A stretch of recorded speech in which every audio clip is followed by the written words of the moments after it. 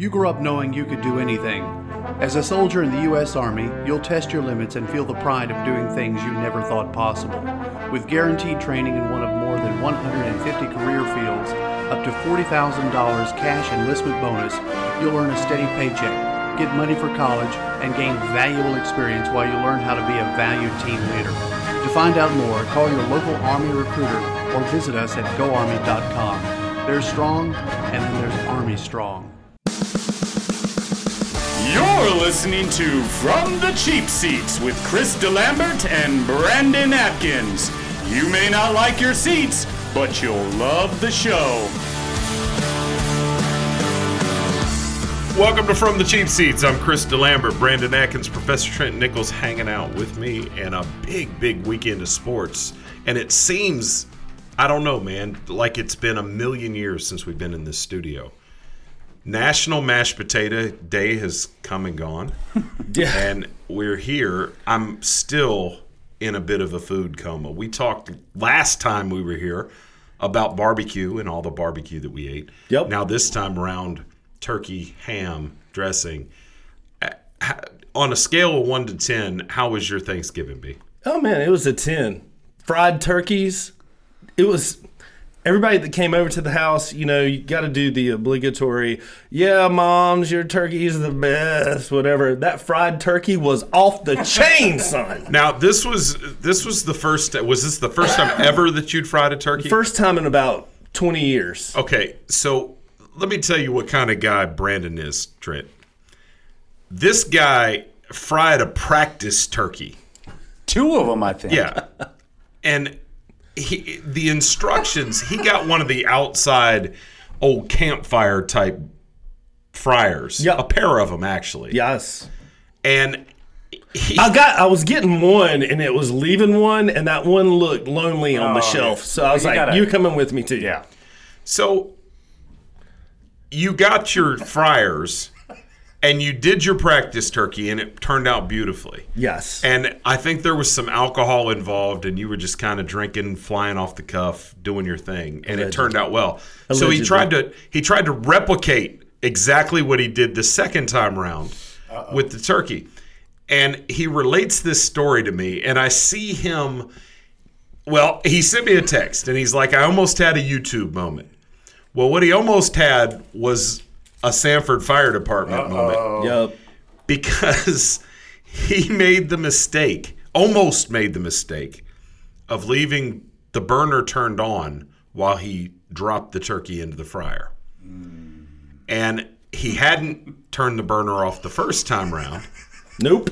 So he's like, I'm just going to leave it on. And then as he relates the story to me, he turned it off at the very last second, drops the turkey on, and the turkey goes in and the oil comes out. And had that burner been on, he'd be sleeping on my couch because he'd have burned his house down. Yes. So correct. Our public service announcement, 4 days too late, is be very, very careful while you're frying a turkey. All right. So what's so funny about this whole thing and the thing that saved my life is, I was partaking a little bit the night before. And when I say a little bit, I mean a lot.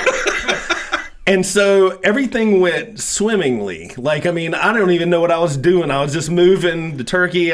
Temperature looked good. Pull it out, perfection. I take pictures of it, put it on Facebook. Everything's awesome. Go forward 12 hours. I get up, try to repeat, kind of like in Groundhog Day when he had the perfect date and he tries to repeat everything that he did minus the beers. And so... something as simple as I forgot how to put the turkey on the little turkey stand. And so I went and YouTube. He had just done it the day before. I just did it the day before and I forgot. So I went and YouTube that little bit and I left it on when I was I left the YouTube video playing as I was prepping. And it says, and by the way, turn the burner off when you're lowering the turkey in. And I was like, I ain't gonna do that. And as a last second decision, I decided to go ahead and turn this burner off. And it boiled over, and Chris is right. I would have been on the front page of the Sanford Herald. But just because I didn't want to turn the turkey upside down on a stand saved my life, essentially. And probably my neighbors' houses. So 4,300 people a year burn their houses down preparing turkeys between the fryer incidents and ovens. I don't know. I don't get that because I've never had an incident like that. Well, and when you told me that you were going to buy a fryer, I figured, Brandon, especially as it applies to kitchen equipment, just goes over the top. Yeah. I didn't realize you were getting just the old school pot and burner. He doesn't know this because he didn't come get it. He had asked me if he could use my fryer. I have an electric fryer. No. And there's no risk of anything happening. Your peanut oil's way down. You drop it in the basket. You're good. I've never had any kind of incident. What? But you're hardcore, and, I'm not. No, this dude, Chris, I go through that entire dangerous process, and he goes, "Oh, dude, I got this infrared." I'm like, really? Really, those things exist? Hey, I don't have a cutting board that's as big as this table. Or a robot I know. Stove. Oh, he's got the robot stove, flat top. cooktop. Yeah. But now added to the robot cooktop, because the cooktop sitting by itself when it's not in full-on transformer mode, and we call it Optimus Prime rib, by the way. When it's not in robot mode, it's just this, flat cooktop that's sitting there exposed. So you would think you got to cover that, right? Yeah. So you could do all kinds of things. You could drop a cloth over it. You could put a piece of plastic. No, this dude has a custom-built chopping block that's like 5 feet across. Damn. That now sits on top of the cooktop to keep it safe. Come on. Wow. So Bobby Flay keeps trying to come over to my house to look at it, and I'm like, nah, get out of here. What's up? I saw a video. It was on the day after Thanksgiving of one of these frying a turkey disasters. Yeah. You guys may have saw it. It was Miami versus Pitt. Oh, come on. Hey, That was a Thanksgiving disaster. Well, it really, let me tell you something. Hey, right before we get off the turkeys and Get on to sports on our get on to Sports Talk sports. radio show. all turkey bodies are not made equally. So use the same logic. All human bodies are different. And what got me on this one, the first turkey I did was a little small pudgy. It actually weighed. It's not pudgy, it's big bone. It weighed a little bit more than the second turkey, but it was more compact. It was a little pudgier. Yeah. Look, And then the All second one, quarterbacks are not built the same, too. and Mark the second Gregg one will was a tell ya. little longer and awkward. So anyway, that's what almost led to my death. so turkey bodies are all built differently, as are people. But Brandon, body shaming applies with turkeys as well. Oh, Get I off don't- that turkey, dude. Okay, I'm sorry, turkeys that are dead and have been fried already and consumed. I apologize. And, all right, on to sports. We're talking about Miami. Miami goes into Pitt. It's a foregone conclusion that Miami's going to roll into the ACC championship as the number one team. They're going to roll in there, and they've got to beat Clemson, and they go into the playoff as number one, and they do the unthinkable. And Malik Rozier couldn't hit the broadside of a barn. And Pitt, who just lost to UNC, Ugh. knocks off undefeated Miami. And the world has been tilted off of its axis. Now, that said, that game doesn't matter. Nope. It has nothing to do with anything. And to all the talking heads out there, it's funny because we've been doing this long enough that I always say talking heads. And I guess that includes us because my head talks a lot. Yep. Miami, if they beat Clemson, is going to the national championship playoff, period. Yep.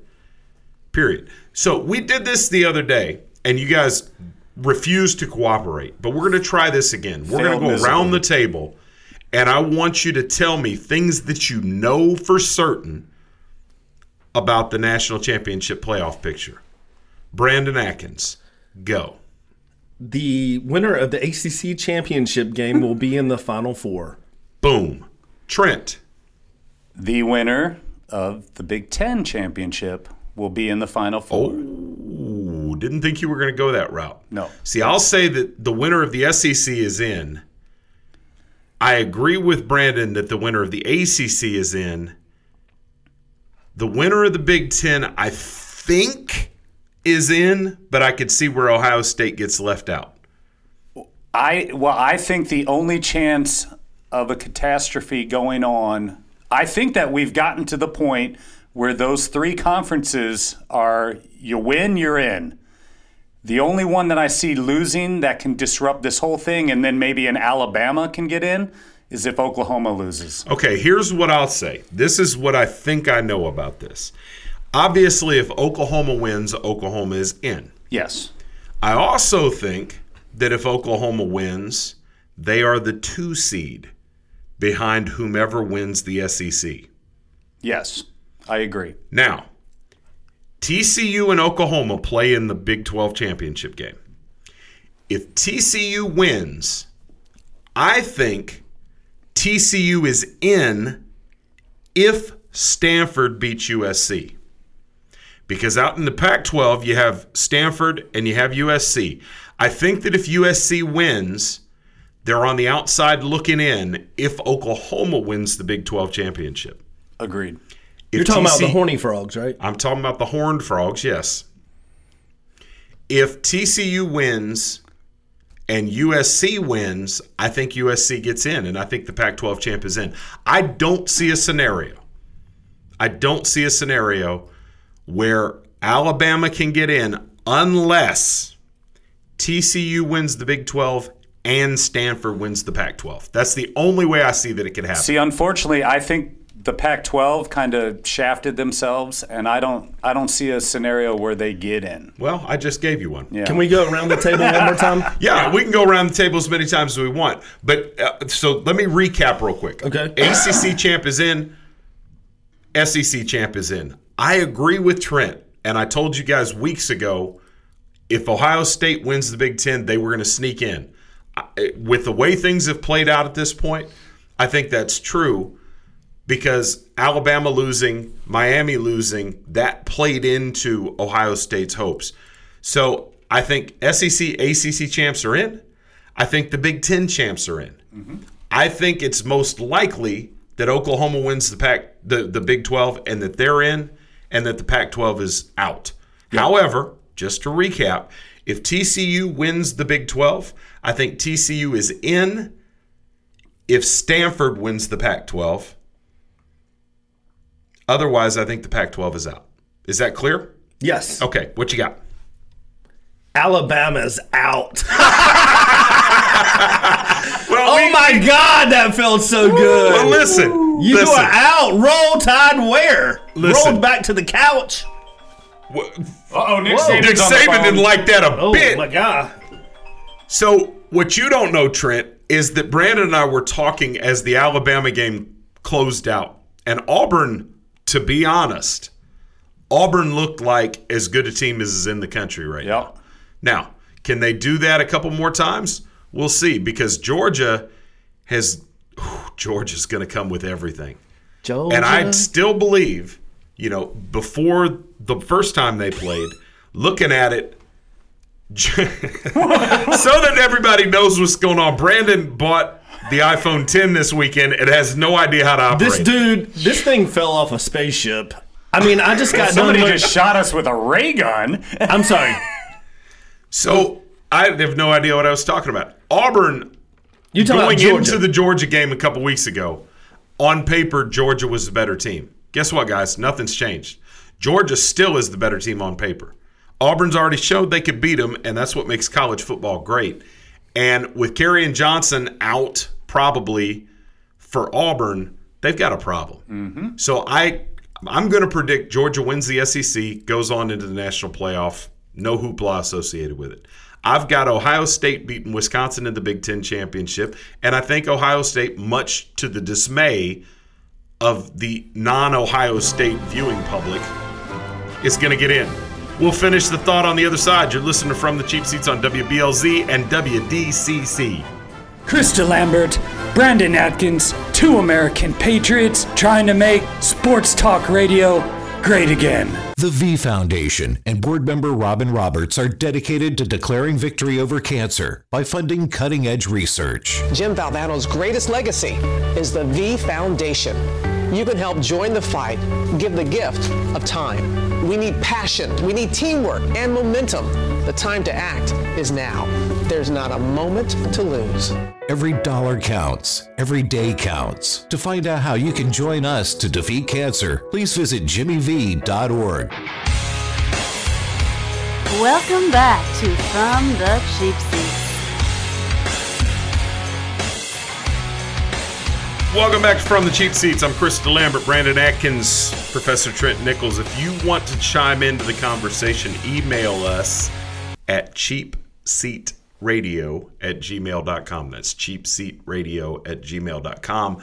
If Professor Trent reads your message on the air, we will send you the coolest t-shirt in the history of t-shirts. He read one last week in the voice of Pepe Le Pew, I think. Oui, oui. Oh, oui. So, hey, just real quick, Alabama losing is, to me, I got personal joy out of that. There's David Kaplan. He just scared the crap out of me. But anyway, I understand. Let's shift to NCAA basketball. Not totally, but here's my point. I understand why the rest of the country hates Duke. I won't use Carolina because that's Homer, and you're gonna think I'm trying to pump Carolina, even though they got blown out by Michigan State. But Duke, I understand why people across the country hate Duke, because I hated Alabama as a football fan in football, and I was so happy to see them lose. Is there something wrong with me? No, I think that there comes a time, for every Goliath that we have in American sports, there has to be a David. And that's what makes college sports great, is that anybody can knock off anybody any given weekend. Alabama losing crushed the soul of millions and millions of Alabama fans. And I drank all their tears. Alabama fan, let me tell you something. You are second on the obnoxious list behind only Cowboy fan. Oh. Alabama fans, and I say this as a guy who lived the biggest part of my adult life in the Deep South. We don't like you, Alabama fan. You're obnoxious. Yeah, we get you're good. Much respect. Nick Saban might be the greatest football coach in the history of college football, and I mean that. But man, you're obnoxious. Yeah, and the best front runners there ever were. And I'm going to say, roll Tide your butt to the couch and watch the Final Four championship. Now, I'm going to make a statement here, and I need you to follow along with me. Okay, go for it. I agree with you, Brandon, that Alabama is out. I do not see a scenario where Alabama's going to get in. I just don't.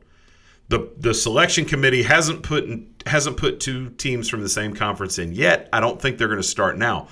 Folks, you need to understand, the national championship playoff was put together essentially by the Power 5 conferences. Yep. They're not going to screw two conferences in one season. That's not going to happen. They're going to find a way where representatives from four conferences get in, if at all possible. They didn't want Notre Dame to be in this thing, and Notre Dame obliged them. And not only dropped a second game, now they've dropped a third game. So Notre Dame took them off the hook, took themselves out of the national playoff hunt. That's what the Power 5 conferences wanted. They're not going to screw this up. And people trying to draw parallels between Ohio State getting in as a non-conference champion and this year's situation where folks think that two teams from a single conference ought to get in don't understand what happened with Ohio State. Ohio State lost a game early to Penn State, ran the table, and was obviously, to the eye and on paper, the best team in the Big Ten. So even though they missed their conference championship game, they had a loss 6 weeks earlier. The committee forgave that, looked at the win they had against Oklahoma, which people keep leaving out of the equation, and said, man, based on resume, yeah, they lost head up to Penn State on a blocked field goal. We're going to go ahead and go with Ohio State, and probably in a vacuum did the right thing. Should Penn State fans be upset? Sure. But I think the committee, I understand what they were trying to do. They're not going to take a team that, by definition, by stubbing their toe and not winning the conference and not having the best resume in that conference, and put them into the national championship fight. I understand what you're saying, but that gets into eye test territory. And I'm hearing eye test so much now as we were talking about Joey Galloway yesterday. He's pretty straightforward. He's got some Big Ten bias, but all these guys are saying eye test. I think that's dangerous when you start talking about eye test. I'll repeat it again. Because then why even play the games? If somebody gets beat, then you go, oh no, but they probably should have won and they look better. So let's just go ahead and stick them in. Just go ahead and name a champion at the beginning of the year. Are we talking about this in the context of the Alabama argument that's going on now, or the Ohio State thing last year? Probably in the context of Alabama this year. Okay, because Ohio State, it wasn't the eye test that got them in. It was the fact that they had a tough non-conference schedule and that they were blowing people out down the stretch. Right. Whereas Penn State seemed to get it done with smoke and mirrors and was a good story. So it's a different animal. Alabama this year, here's the thing. From an eye test standpoint, week in and week out, I think there is an argument to be made that Alabama is the best team in the country, period. I don't agree with that at all. That you're allowed to not agree with it, but let me finish my point, which is Alabama is the victim of bad luck this year. And when I say that, I'm talking about the fact that they scheduled Florida State in this titanic matchup in week 1, and then Florida State went on to have one of the worst seasons in school history. Had Florida State been Florida State and been a 1-loss or a 2-loss team, Alabama could hang their hat on that W. Then you fast forward and you look at LSU. LSU traditionally, when we look over the course of the last 10 or 15 years, has been a 1 or a 2-loss team every year. No, this year they're 7-4. That's the best win Alabama has on their resume. Everything after that, you're scrambling. You're talking about, well, they beat Mississippi State. Mississippi State? Well, yeah, but that's the problem. Mississippi State had it. They could have beat them. So that's why I don't think they're the best team, because they should have blown out all of those other teams. Agreed. And it's not their fault that Florida State stunk and the schedule was 3 years ago or whatever, but they didn't come up until Auburn, and they were exposed. And not just beaten. So they're not – they're only the best team because that's what we always think. Roger that. But they're not the best team. And by the way, I don't want to talk about Florida State, but Jimbo, you had best be glad that you beat Florida because they were about to set your house on fire if you hadn't. Jimbo best be going to Texas A&M and enjoy himself. I think Jimbo's gone. Yeah. I think Jimbo's out of there. I think Jimbo – you know where I feel about Jimbo Fisher. Yeah, man. All he needs to do is not what you think, I think, paraphrasing, just don't mess up the best players that you already have. Like, your on the field coaching pretty much sucks. He just sometimes when you have all the best players, sometimes you just got to get out of the way and let them play. I agree. But I will tell you this, and it's long overdue, and we've waited long enough to do this. And Chris, eventually you'll know where I'm going with this. But you and I were on the phone, Chris, talking about all of our predictions over the course of the season, and we're laughing at ourselves. Remember when we were talking about Oklahoma State being the best team on I remember Earth? It well. The only prediction all year that has stood and still stands is from who, Chris? Professor Trent Nichols. Wisconsin. 2 of them, guys. Oh, here we go. You can't just take the compliment. No. I appreciate it. What was the second one? But it may not come true, but I said Stanford would win the Pac-12. Oh, wow. Thank you. You did say that. And I'm not ready to go with that. Yeah, but nobody believes in Wisconsin, and that's why I'm going to hang my hat on Wisconsin, and I hope they go in there and run and pound and win a few games and win the national title. Here's the funny part about... If they can beat Ohio State, they can beat any of those other teams. Here's the funny part about Wisconsin is people giving them grief for the schedule they played. I think you need to go look at that versus the schedule Oklahoma played. And yes, Alabama finally ran into – did I say Oklahoma? I meant Alabama. Yeah. Look at it versus Alabama's schedule. Mm-hmm. And yes, Alabama finally ran into Auburn, and Auburn looked like a much better team than Alabama did. Wisconsin gets their Auburn game next weekend against Ohio State. And if they beat Ohio State, listen, this is to the ESPN talking heads and the writers who are trying to get you to click on their headlines. This is really simple. We've set this up for you. Don't listen to anything anybody else is saying. The ACC champ, whether it be Clemson or Miami, is in. Yep. The SEC champ, whether it be Auburn or Georgia, is in. Yes. The Big Ten champ, whether it be Ohio State or Wisconsin, is in. Correct. That's 3 teams. That only leaves 1 spot left. If Oklahoma wins the Big 12, bam, there's your Final 4. Yep. The questions come if TCU, which could well do it, finds a way to beat Oklahoma, then you've got some craziness going on. The Horny and Frogs. there's some other things.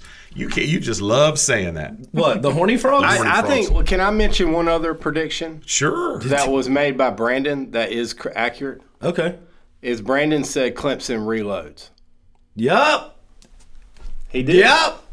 And they're number 1 in the country right now. Oh, my God. David, you couldn't have gotten here at a better time, my brother. I hate all of you. I still think I'll be honest with you. Now, they could lose to Miami. And He is, well, okay, but that's it. They need to beat Miami in my book. I said they had to get back to the national title game to fully reload because the ACC is in a down year. Everybody but Miami and Clemson are basically the only 2 good teams. Not saying they haven't reloaded, but they need to win. The other piece of that, too, is that probably in all of sports in America, the sport that it is toughest to repeat as a national champ is college football. Mm-hmm. If Clemson gets a second straight national title, then they are a legit all-time one of the best, eras in a particular program. And I know this comes out of nowhere. If they win a second national championship back-to-back, I think Dabo Swinney stays there forever. Mm-hmm. I've told y'all a million. I agree with that. I've told you a million times. I think he's the coach in waiting at Alabama. He's already a god in Clemson. But let's see what Dabo does as some of his assistant coaches start getting plucked off. Now that's another thing. The thing. That's just, yeah. So the analogy, I was talking to somebody yesterday, and he and his coaching staff went down and spent time with the Clemson coaches. Nick Saban, basically from the time that he started with Michigan State, LSU, he's lost everybody all the time, and it's his program. Yes, sir. You're listening to From the Cheap Seats. Check us out at Cheap Seat Radio, at Cheap Seat Radio on social media. You're listening to Krista Lambert and Brandon Adkins on From the Cheap Seats, a production of Cheap Seats Radio.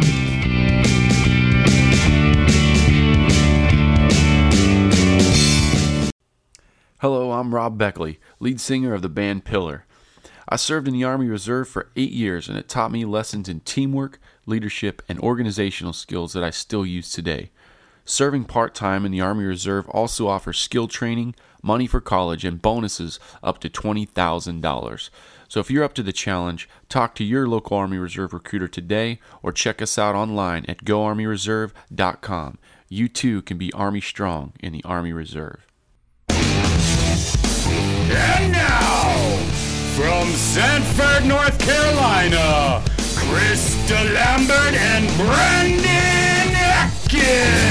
Got money, got fame, fast cars and everything, yeah. I wanna dance, I gotta sing. Thank you, Sammy Hagar and Chickenfoot, for bringing us back in. That always gets me fired up. This is always like the most hyped segment of the show. You're listening to From the Cheap Seats on WDCC. We got half an hour left. Once we get done here, if you want to hear more, head on over to the internet where you can find us in the iTunes store. Check the web for From the Cheap Seats. Hey, check our listen. Facebook page, check Twitter, check Instagram, check whatever. Can I check finish your real fax quick? machine. Listen to this. You know what that sound is? What, UNC Is that- missing is a that shot? reloading? That's Is that Clemson reloading. Oh, That's okay. UNC missing shots last night. To finish my point, though, real quick, Nick Saban, he's like a dictator. He has his program on lockdown, so it doesn't matter who he hires. He hires the tight ends coach from New England Patriots, and they still basically succeed until they meet Auburn. Dabo right now is not that dictator. And I want to see if he starts getting pulled away all of his assistants, can he maintain? Well, it's inevitable. First of all, his assistants will start leaving. Yes. Okay, it's just a matter of, first of all, whether those guys have success other places, or if he's able to bring in new guys and adjust fire and continue to march. One of the best examples of a guy that's able to do that and has been doing it for years, Urban Meyer. Urban Meyer's coaching tree is extensive. And now Dan Mullen, who people have forgotten was an Urban Meyer acolyte, is moving from Mississippi State to Florida. Florida. And I'm going to tell you something. Dan Mullen is the perfect guy to go to Florida. He was there with Urban Meyer. Dan Mullen is the man who brought you Tim Tebow. He's the man that brought you Dak Prescott. And people out there in Radio Land will never, ever, ever, ever know how close Dan Mullen was to being a legit national championship contender at Mississippi State. The decision that Cam Newton made to go to Florida came down to two schools: Mississippi State, Florida. Who's paying the most? Or, excuse me, Mississippi State and Auburn. Mississippi State and Auburn. It came down to those two schools. And what did you just say, Brandon? Yeah. Who paid the most? Boom. It's amazing Hey, Daddy. that the NCAA went so far out of their way to ignore what had happened. See, what had happened That was is, crazy. They had just taken a national championship away from USC over Reggie Bush stuff that may have happened. His mom got an apartment. There was a car involved. And then Cam Newton comes out and his dad had gotten paid $100,000 for him to go. Mississippi State. No, from Auburn. I thought Mississippi State. Oh, okay, never mind. Wasn't Mullen at Utah as well? Enjoyed some of that success With Urban. With Urban. Yeah. Like he's been with. You might as well clone Urban. I left out. I told you Tim Tebow, Dak Prescott, Alex Smith. Yeah, Alex Smith. Yeah. Man. Dan Mullen is a monster and has done it at Mississippi State. And this is a challenge that most folks don't realize Mississippi State has. It's a matter of proximity at Mississippi State. Okay? The natural rival for Alabama is who, Trent? Auburn. How far is Auburn from Alabama? I would just say just a stone's throw. A stone's throw. It's 150 miles away. Oh, okay. It's on the A other little bit side. longer than It's one large literally tree? on I the don't other know. side of the state of Alabama. You're Okay. asking this group geography. I know, right? Jeez. 8 miles from Chapel Hill to Duke. Yeah, 8 there miles you to go. Chapel Hill to Duke, and you guys killing each other. Right. But it's 150 miles from Alabama to Auburn. Okay, they obviously recruit against one another. Mississippi State is 95 miles away from Oxford, which is where Ole Miss is at. Those are relatively close. It's 78 miles from Starkville, Mississippi to Tuscaloosa, Alabama. They're right there. And you've got Mississippi State, who is one of those, no offense to any of my Stark Vegas friends, it's an also-ran in the SEC. Mississippi State's one of those teams that will have a good year here, and then they disappear for 2 And or they 3 don't years. move the needle. But they've been... Like, for fans across the country, they do not move the needle either way. No. Like nobody cares. So when you're Dan Mullen, who is a quarterback whisperer and who is a good recruiter and who's an upstanding guy, I mean, he's done his thing. 9 years at Mississippi State. He won at Mississippi State. Mississippi State during those 9 years was not a doormat in the SEC very often. Dude, if Alabama was not allowed to hold the entire game, Mississippi State would have One beaten more. Alabama. But my point with Mississippi State is Dan Mullen has gone into the SEC and has won. Now you're going to let him go down to Florida where he's got a legit shot to recruit top shelf athletes down there? He's got a blank check. Brother. Ready to go. Dan Mullen is familiar with the state of Florida. He's familiar with the University of Florida. He is familiar with SEC recruiting, and he is a quarterback whisperer. I mean, the track record is there. I'll put him up against anybody when it comes to college quarterbacks, and he's in the right side, the right conference. So when coaches, he's in the right side of the conference. So when coaches, I always crack up at quarterback whisperer. Like, so when they're whispering, are they like, please win me some games? Yeah, that's please Adam win Gase. some games. I mean, what do you look? Here's the thing, Brandon. It's leadership, and some guys are able to verbalize and articulate things in a way that makes more sense. Well, and it NFL registers with those guys. And Nick Fitzgerald's playing quarterback for him, and moved up onto the national consciousness. I promise you, at 95% of the other schools, this guy would have been nobody. Well, in the NFL, like, you don't want that tag on you right now, because look at Cutter. You know what I mean? Like, he's a quarterback whisperer, and he's getting his butt handed to him all year long. Gase. And not very many degrees of separation, because the number one candidate to replace Dan Mullen at Mississippi State is Todd Monken, who is the offensive coordinator for Dirk Cutter at Tampa Bay.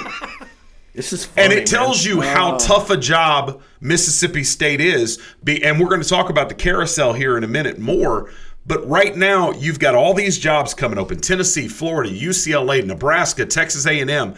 And Mississippi State, their number one candidate is the offensive coordinator for a team that can't move the ball in the NFL. And if I'm a coach and I'm in the NFL and I'm being interviewed, I'm like, excuse me, no, I'm a tight end whisperer. I'm not a quarterback whisperer. But that's Dan Mullen took the job at Mississippi State because he wanted to be a head coach. Yep. He's gone there. He's had a moderate amount of success in a very difficult position. And the fact that Todd Monken, who was the head coach back in the day at Southern Miss, went to the NFL and now is the offensive coordinator again for an offense that can't move the ball and has all the talent in the world, and he's their number one candidate. That tells you right there everything you need to know about the desirability of the job at Mississippi State. It's just not a good job. I got you. All right. Is it Saban 1, Urban 2, Dabo 3 now? Yes, for right now. And Dabo could well leave Urban behind. But yes, that is the hierarchy in the NCAA right now. That's pretty incredible. Yeah, I mean, I think Harbaugh is still right there at number 4, though. And, I mean, I'm going to tell you, you guys are looking at me nuts, but take a look at Michigan. The best players on their team right now are freshmen and sophomore, the group that Harbaugh has recruited. So you may be looking at me stupid, but mark my word, in a year or two, Michigan is going to be relevant, and they'll be right back Trust me, on top. I would be looking at you like you're stupid, Trent, but you've earned way too much street cred this year with the Wisconsin pick. So you have that currency. So right now, I'm not going to look at you sideways. But who's to say Harbaugh? I'm looking at you sideways. Hey, listen, I don't think Harbaugh is going to last. No. He's going to move on somewhere. Harbaugh came in there and did something with another person's team and got them almost to the playoff, basically. Had a great season. Then last year, they were very competitive. This year's a down year, but all their guys coming up are Harbaugh's guy. Okay, here's what I'll tell you. He ain't going anywhere unless it's the NFL. This is going to be Harbaugh's undoing if he ends up out on his ear from Michigan. 3 years, he hadn't been able to find a quarterback. Period. Mm-hmm. That's the problem. I mean, defensively, he's recruiting athletes, and they're putting guys in position to succeed. That defense is nasty. They've got skill position guys, but he has mangled the quarterback position for 3 seasons now, and they haven't beaten Ohio State yet. Yeah. They can't. They keep finding ways to lose at Michigan State. Well, that's where their patience won't be. But I'm telling you, if he's there 2 more years, I expect him to be. And I think I think Ohio State fans out there is a part of them that's almost clamoring because it's not fun anymore. It was cool when it was, we'd beat them 3 out of 4, 4 out of 5, 5 out of 6. But now it's almost not a rivalry anymore. And my life used to revolve around the game. And we planned. And in fact, this weekend, my mother came into town, drove all the way in from Mississippi, and that was the travel plans was I'm going to leave right after the game. So packed her stuff up. We watched the game together. It was great. And she rolled out. But there was never this year and the last few. There just isn't. Well, I'll tell you this: a sense that Michigan can beat Ohio State. Michigan is that program. It's like one of the best in the country in terms of in NCAA football. But the fans need to calm down just a little bit. We just read off the top list. You know what they say about Bill Pullian used to say: if you listen to the fans too much in the media, pretty soon you're going to be sitting right there with them, right? So they just need to calm down. After Harbaugh, then you got to go find the next up-and-coming thing. So what else are you looking for? You're not going to get one of the other 3. How long has Dabo been in Clemson? I think it's about 08. What's that? That long? 9 years? He head coach in 08. Almost 10 years. He was an interim head coach. So the expectation was that Jim Harbaugh was going to come in and all of a sudden Michigan's going to win national titles. Well, if you're a Michigan fan, been there of course. 4 years. Of course. Yeah. So I don't know. I think unless the NFL, the Indianapolis Colts, try to hire him away, I'm saying he's number 4, man. There's not another one out there right now. You're going to take a gamble on people that have not been there. I'm going to put him at number 4. I'll stand by it until he's out of college football. Let's examine that for a second because I'm sort of cataloging. You would have to take Bob Stoops is gone from Oklahoma, so that's one of those established guys. Mac Brown is out of Texas. Chip Kelly's back in the mix. Yeah. That's another blank check situation. Yeah, that's going to be huge. I'm telling you. Well, here's the question you have to ask yourself about Chip Kelly. But one thing, why are they saying, I can't wait for UCLA to be relevant again? When has UCLA been relevant in football? When Troy Aikman was there? I don't understand why people misunderstand UCLA. Here's kind of where I'll put this for you. Chip Kelly, if I'm looking at this and I'm looking at my quality of life and my peace of mind moving forward, I can take the job at Florida.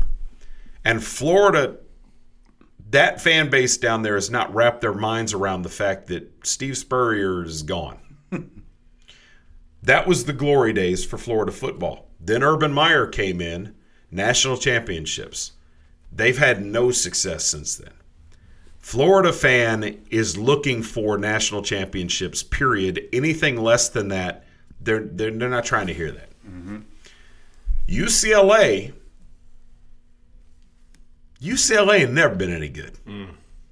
It's because never John in basketball. It's because John Wooden wasn't cheating for him. Well, according to everybody, but Bobby Knight's the only one with the stones to say it. So Chip Kelly, looking at it, and you've got, I can go to Gainesville, Florida, which is a nice area. I can go to L.A., which is the premium spot in the world, all kinds of endorsements and everything else out here, and nobody expects me to win anything. Yeah. It's perfect. We'll see you on the other side. We got 15 minutes left, WDCC. Krista Lambert and Brandon Atkins always help me with my draft picks, but I sure wish they would stop hanging out with Zeke Elliott.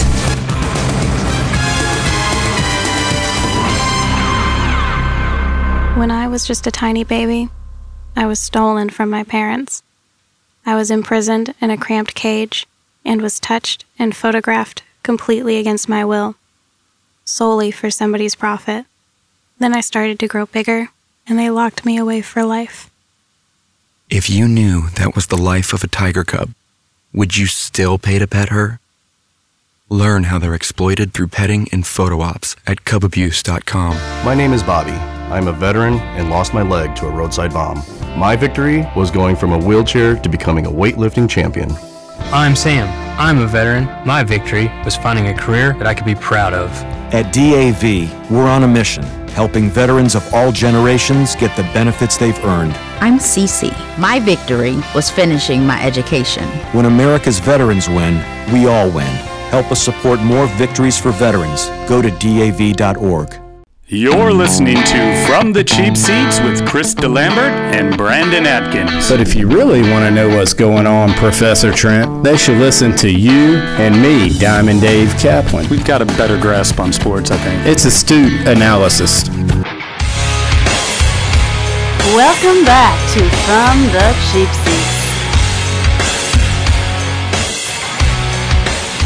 Welcome back from the Cheap Seats. WDCC listeners, you got 15 minutes to go. Then head on over to the internet. You can find us in the iTunes store or any place else. Check our Facebook page at Cheap Seat Radio. There's always links to the show there.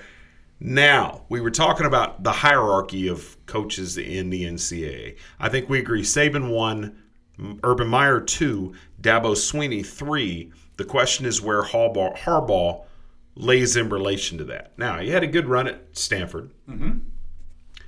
Had a great run with the 49ers. People have forgotten how good those 49er teams were, whether it was a credit to him or all of those draft picks they had stockpiled because they were so bad for so long. The question is who's in there in that 4 and 5 slot? I'm not going to put Harbaugh there. I think you got to hang more banners before you get a nod like that. I'm looking at guys like David Shaw at Stanford. Well, that's the other one I was going to say, man. I don't think he gets much love, but he doesn't. But he does that to himself. 72-20 is his record as a head coach. David Shaw's, and I don't understand why there's no NFL team knocking down his door. Well, why doesn't every athletic director calling him to try to make him a candidate? Well, see, that it's because of the Pac-12, man. They play all their games at 3 a.m. Like, everybody's asleep when the Pac-12 plays. No, that's an issue. I agree. The other thing I get from David Shaw when I hear him that he's legitimately happy where he's at. Yeah. And it's sort of the Cutcliffe thing. You know, David Cutcliffe could go to a bigger program at this point. He's got that kind of track record. And yeah, they lost to Army this year, but David Cutcliffe is happy because he doesn't have any, people aren't having a heart attack. Why doesn't he go back to Tennessee? He doesn't want to. I'm dead serious. David Cutcliffe is in the job he's going to have until he's done. Yeah. What was the last coach's name? I just can't think of him right now. Tennessee that actually won? That won? Yes. That he retired. The guy that was there forever. I'm getting him mixed up with Barry Alvarez, the Wisconsin coach. Anyway, this makes for bad radio. Cutcliffe is mad at Tennessee because of the way they did that last coach. They jerked him around. Cutcliffe would never go to Tennessee, even though he's got those great ties with them. And speaking of Tennessee, what kind of mess have they gotten themselves into now with the Schiano stuff, Chris? I don't know that they got themselves into a mess. Here's the thing. I applaud them for being responsive so that everybody understands what's going on. Greg Schiano was the head coach at Rutgers. Then he went down and was the head coach in Tampa Bay for the Buccaneers. Right. And that hiring kind of came out of nowhere. Well, it was a disaster down there in Tampa Bay. And his drill sergeant style didn't work out down there. Nope. So he got the boot. He found his way to Ohio State, where he is now the defensive coordinator. Back in the day, before he got the gig at Rutgers, he was a defensive coach at Penn State. And in the investigation into Jerry Sandusky and his pedophilia, there are some intimations that Greg Schiano may have known what was going on. I don't know. I don't know what's in the dude's head. I don't know what's in the dude's heart. Tennessee had plucked him off of the Ohio State coaching staff to come be the new head guy at Tennessee. Folks on campus at Tennessee, the internet's out there. Started protesting. They did. They started protesting. And you had people making statements. You've got gubernatorial candidates out there that have made statements. And it got so bad that Tennessee said, no. Now, whether or not it's well-founded and it's, a real thing, I can never know. See, but I think that from what I heard was that he actually mentioned something. He actually came forward and said something and kind of outed the whole Sandusky thing. I don't know. Obviously, probably not if they're going to be that up in arms. Look, this is a sensitive topic. So if he had any knowledge, was part of the cover-up, blah, blah, blah, all that, then yeah, he should never have a job anywhere. But just because you're close to a program, that means that every intern over there should never have a job. You know, Schiano wishes he'd never been offered a job now because he's like basically... Now he's screwed. Now he's really in trouble. Yes. Yep. Because now that Tennessee has turned their nose up at him and this is a thing. And Tennessee sucks! But he wasn't involved because there was the one guy that was a redheaded quarterback that actually got arrested for it because he knew something and didn't come forward. So Schiano would have been the same. You guys are great with your research today. You're like that one coach from Tennessee. And Fulmer, the by the way, is Phil Fulmer. Okay, so just waiting to drop that in there. Phil Fulmer was mistreated. Tennessee didn't know what they had when they had it, and that's why David Cutcliffe will never go to Tennessee, because he saw how that was handled. I'm telling you, David Cutcliffe is on the record. He said it as clearly as anybody, and sometimes you have to take what people say at face value. David Cutcliffe is happy at Duke. This is a great place to live. He's up there chilling. He doesn't have any pressure on him. He doesn't have to go push the envelope and, do quasi-unethical things to bring students in there. He's going to go get good student athletes, and I know this for certain because I've had enough interaction in and around high school programs when the recruiting process is going on at Duke. If your kid is a knucklehead, he doesn't want anything to do with him. He wants good, upstanding, legit student athletes to go out there, and then he's going to go out there, and every once in a while, they'll win 8 or 9 ball games, and everybody wants to give him a parade. He's fine with that. I love David Cutcliffe, and I do, but every single one of his interviews sound the same. He's like, you got to have attention to detail, hold each other responsible, Peyton Manning, Peyton Manning, Peyton Manning. That's his interview right there in a nutshell. That's pretty much it. And I love you, Coach. And he's making, $1.5 million a year. I don't know what he makes at Duke, but he's fine. He's good. He's not going anywhere. He doesn't want to go up there to Knoxville and deal with that mess. And yeah, the way that they treat Phil Fulmer, sure. You should have seen. Listen, everybody has forgotten how badly they treated Peyton Manning while he was there. Yep. I can remember Peyton Manning getting the nod and coming in as a freshman to start, and people calling for his head. Any idea who he replaced as quarterback when he was a freshman? Baseball guy? Todd Helton. Yes, sir. You didn't know nice that, did you? pull.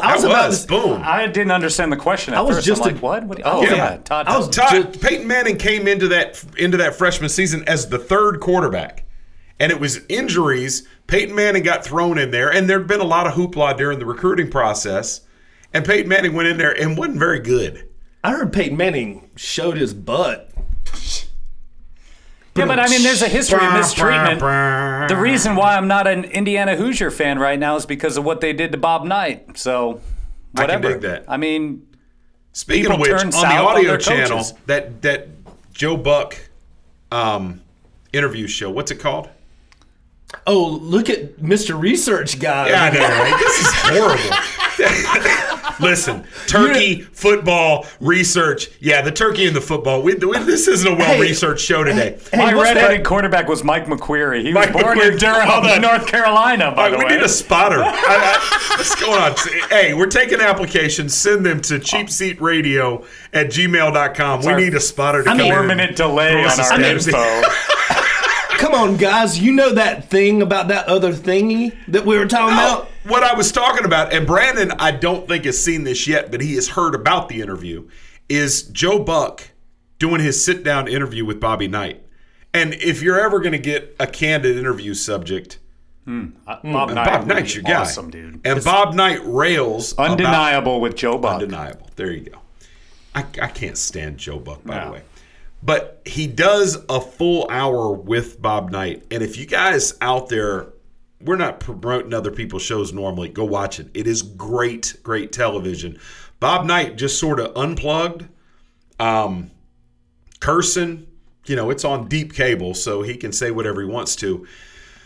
Joe Buck does it kind of as Jimbo Fisher. He doesn't screw it up. Yeah. because he didn't need to do much. Well, Bob and Knight, Joe Buck just kind of got out of the way in this interview, let him run with it. And Bob Knight will tell you everything you ever wanted to know about his interaction and the sort of the end at Indiana. I have to go watch it. He also really, really, really has some cool stories about when he coached the U.S. men's basketball team to a gold medal. Yeah. That's a real fun part. His bit about John Wooden is something else. Dude, my favorite Bobby Knight quote about that same time period was when Michael Jordan was coming out of college. Yeah. All these NBA teams called him up and said, hey, listen, what do you think about this player? What do you think about that player? And he talked to the Nets, I believe, and they were like, hey, we really need a center. And he was like, all right, well, draft Michael Jordan and play him at center then. That's how high he was on Jordan. My favorite was that Michael Jordan bet Steve Alford $1,000 that he wouldn't last 4 years under Bob Knight. Jordan hated him. Wow. He couldn't believe that Steve Alford would survive. Well, I can tell you, if you haven't seen it, you should. It's great television. It's undeniable with Joe Buck. Joe, cut us a check or something. We're going to wrap up the final hour here. We're going over to the internet. If you're listening on WDCC, again, check it out from the Cheap Seats. If you've got an iPhone, click that little purple iPod or podcast icon. Yeah, that one. Take us in, search for From the Cheap Seats. You're right there. Leave us a review. If you do, we'll read it on the air. Ooh. Yeah, we won't do an accent with that. We'll have now. Yeah, we will. Yeah, we will. We'll let Brandon do an accent for that one. Yeah. Thanks for hanging out, internet folks. Follow us on over if you're listening on WBLZ. We got an hour to go. We love you guys.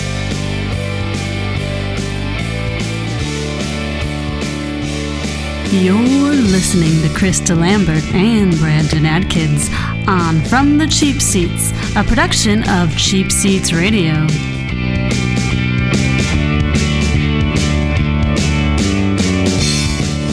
My name is Bobby. I'm a veteran and lost my leg to a roadside bomb. My victory was going from a wheelchair to becoming a weightlifting champion. I'm Sam. I'm a veteran. My victory was finding a career that I could be proud of. At DAV, we're on a mission, helping veterans of all generations get the benefits they've earned. I'm Cece. My victory was finishing my education. When America's veterans win, we all win. Help us support more victories for veterans. Go to DAV.org. I'm Chris DeLambert. I'm Brandon Atkins. I'm Professor Trent Nichols. Coming to you from the Cheap Seats.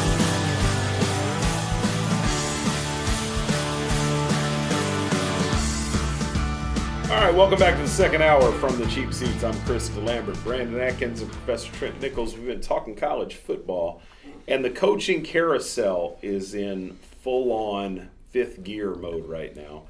The Tennessee issue with Greg Schiano, Brandon, you made a great point. Greg Schiano now is tainted, and whether or not he had any knowledge of Jerry Sandusky and what was going on at Penn State, it doesn't matter at this point. Well, I guess he's guilty by association, and nobody else can touch him. What's the shelf life now? How long does this last? Should we retro go and shut down Ohio State football because they hired him? I mean, come on. I mean, if he had intimate knowledge or knowledge at all, I'll go that far. Any knowledge and didn't come out with it, that's unacceptable. But if he was just around the program when all that stuff went down in Penn State, it just sucks that would stick with you forever. Here's what I'll say about this.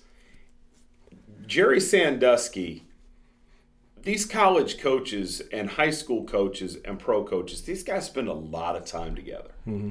And whether or not Jerry Sandusky had the creepiness factor about him, I don't know. I never spent any time with the guy.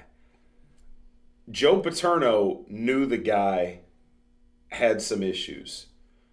You would think that the other guys would have picked up on that. Well, but whether or not you can take that and correlate that guy's a little weird. Let me ask you a question. You watch a lot of TV, right? I watch a lot of sports. So why didn't you pick up on Charlie Rose was walking around naked and groping 20-year-old girls? Well, and you know what? Other folks around PBS probably did. Allegedly. my point is that we've all been around somebody that was, a little off, and they kind of creeped us out a little bit. But there's a long way between that and knowing that something criminal was going on. I don't know, but for the kids at Tennessee who started protesting and the political candidates who, made a spectacle of this and all the folks at Knoxville, they didn't want him at their school. Fair enough. That's, they're allowed to do that. However, on the other side, you have to look at the damage that's been done to Greg Schiano. I know. And, the only thing I'm saying, like, if it comes out tomorrow, then obviously all this is washed. He knew about Sandusky's stuff, then all this doesn't count, what I'm about to say. But according to everybody that's around him, he's a great father, great husband, all this, stand-up citizen. Now he's not going to be able to get a job. Period. Well, and yes. However, let's not cry too many crocodile tears for him, because he still is the defensive coordinator at Ohio State and will be as long as he wants to be there.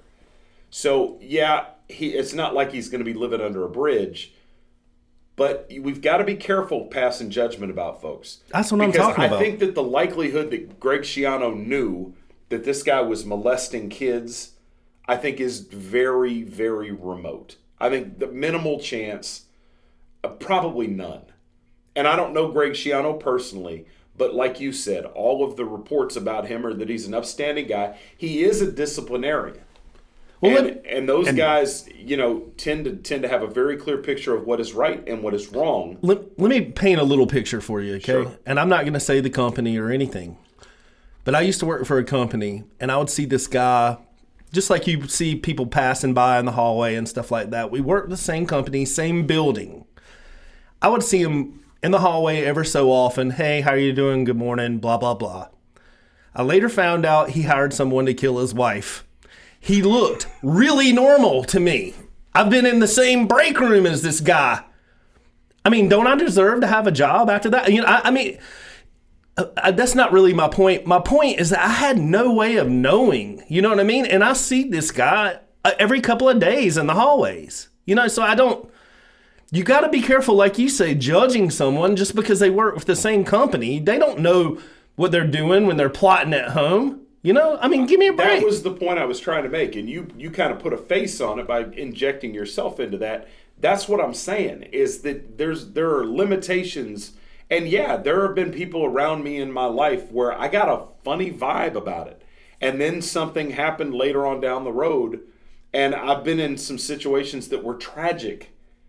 And I was like, wow, I knew maybe something was off about that guy, but I didn't know that. Well, and here's another good from the cheap seats research moment. But that guy who kept the girl in lockdown forever in his house, and she managed to get out, the guy that broke her out of that situation had barbecued with this dude, had drank beer with him.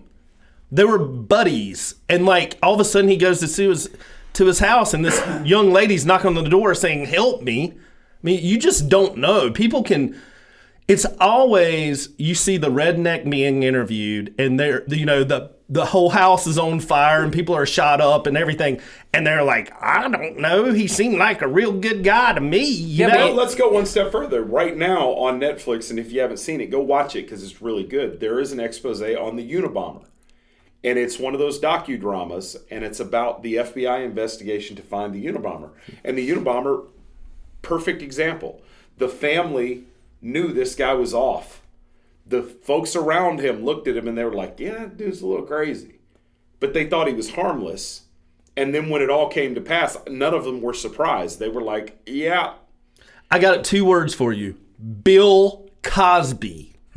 I mean, it happens all over the place. Now, this guy in Hollywood, everybody knew that was going down, right? But Bill Cosby? I mean, I grew up, he was like a second dad to me growing up, you know what I mean? And this dude's dropping pills in women's drinks. But at the end of the day, maybe all these protesters and the Tennessee people just did him a favor. Maybe that's not the right job for him. Well, obviously it's not the right job. But do you really want to coach at Tennessee? If somebody offered me a job at Tennessee right now, I said I would say I used to work at Penn State. Sorry.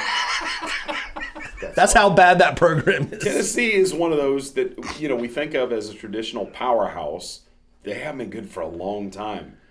Since Philip Fulmer was the coach. Well, thanks for that research. Here's one thing, and now NC State looks like they're off the charts because they bumped number 2 Arizona off, but Tennessee reminds me a lot of the NC State basketball program, where they haven't been really good for a very long time, and they got zero patience for the coach. Like, none. Like, if you're not beating Carolina and Duke and winning national championships, you're gone.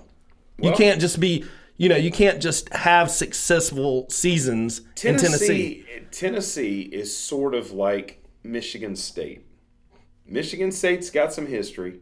Michigan State, from a football standpoint, has had some success, but they haven't been a juggernaut. They're going to be, third fiddle between Ohio State and Michigan most seasons, and they're there with Wisconsin kind of vying for that third spot. That's how Tennessee's always been in the SEC. But you're right, the fan base is not trying to hear that. And, they pack 100,000 people into the stadium. It's the only thing within 100 miles if you've ever been to Knoxville, Tennessee. And, yeah, Greg Schiano, maybe they did him a favor. But I just want people to think about that for a second is, the punishment here, you've got the public kind of playing judge, jury, and executioner on this because Greg Schiano now will not get a head gig. He's untouchable. People can't come behind him. And, Tennessee passed because they suspected it's over. So he's sort of in his final job. Yep. Which, if you're an Ohio State fan, maybe you don't mind because it's hard to keep a coordinator like that. We talked about it. The next level for Dabo Swinney is to show that he can reload his assistants as these guys start getting peeled off to go other places. Well, Urban Meyer is the prime example of a guy who has been able to do that and just resets. And every second or third year, it's a new offensive coordinator. It's a new defensive coordinator. Well, maybe now him and Schiano are joined at the hip because he took Schiano coming off that doggone Tampa Bay job when nobody really wanted Greg Schiano. Well, here's the deal, too. Schiano, just think about it in these terms. Mike Vick, you bring up his hiring, even in the media now. Check this out. Mike Vick gets hired for that sports show, and he was killing, mistreated dogs, killed dogs, and all that bad stuff. That's horrible. He still gets a job, but a lot of people made noise about it. Now Schiano is associated with a situation where kids were being hurt and molested. Nobody's going to hire this guy. Tennessee basically set the bar of you're not getting a job anywhere ever. Nobody. So maybe he becomes Belichick's Josh McDaniels. Schiano's with Urban Meyer for as long as it takes, and somebody's going to hire him at some point. I don't think so. I don't either. I don't think this is the type of thing that goes away, and you only remain relevant so long. That's why these coaches are so quick to jump and take that next job because you've got a very short window of opportunity, a very small window of opportunity, and you're only sexy for a little while. Jerry Sandusky is a prime example of that. Jerry Sandusky, how long was he at Penn State with Joe Paterno? And once you've been there for a certain amount of time, you just get seen as an assistant coach. Mm-hmm. I think back to the NFL with Jim Johnson when he was the defensive coordinator with the Eagles. He was there for a million years, seen as one of the best guys around. And after a while, people your name falls off. Monty Kiffin. Monty Kiffin is a perfect one. Monty Kiffin, Dick LeBeau, even though LeBeau got that shot with a horrible Bengals team. But those guys, they fall into that rut and they get seen as lifelong assistants. Now, we talked about Jimbo Fisher, and there's a whisper out there connecting him to the Texas A&M job. What do you what's the right move for Jimbo? My first question, I don't know the answer, but my first question is why Texas A&M over Florida State? I don't understand. Is that nationally viewed as a better job than Florida State? No. Which is the question. Well, now, what ties does he have with Texas A&M? None. Yeah. But I can tell you this. So does it fall in that category of it's cash? He's doing the money sign. But and it also the other piece of that, you were talking about the UCLA job. Texas A&M, that fan base wants to win, but as long as he has them kind of sort of in the discussion, Texas A&M, it's not like they're Texas, right? You know, it's not like if they want to win, though, they shouldn't have gone to the SEC. That's a good point, sort of. Texas A&M is another one of those schools like Tennessee. They have delusions about what their place in college football is. Kevin Sumlin's taken a lot of heat. Kevin Sumlin's been there 6 years. How many losing seasons did Sumlin have at Texas A&M? None. He won while he was there. Kevin Sumlin, by all accounts, is a bit of a knucklehead. Hard to get along with. He's a pompous guy. To me, and I hope I don't lose a sponsor here, but to me it's like you're running the show at Buffalo Wild Wings and then you go take a job at Popeye's Chicken. That's what this feels like. That's kind of... I think it's a little far fallen, to be honest with you. I think it's more like having a job. It's like Florida State would be like... Dude, that Louisiana chicken's pretty damn good. No, you know what? Next year, I'm pulling the trigger on this. I love that Popeyes was actually offering Thanksgiving turkeys. They would do a Cajun fried turkey for you. I got to try it out because their turkey's as good as their chicken. Okay. That might be the best turkey ever. And here's the deal.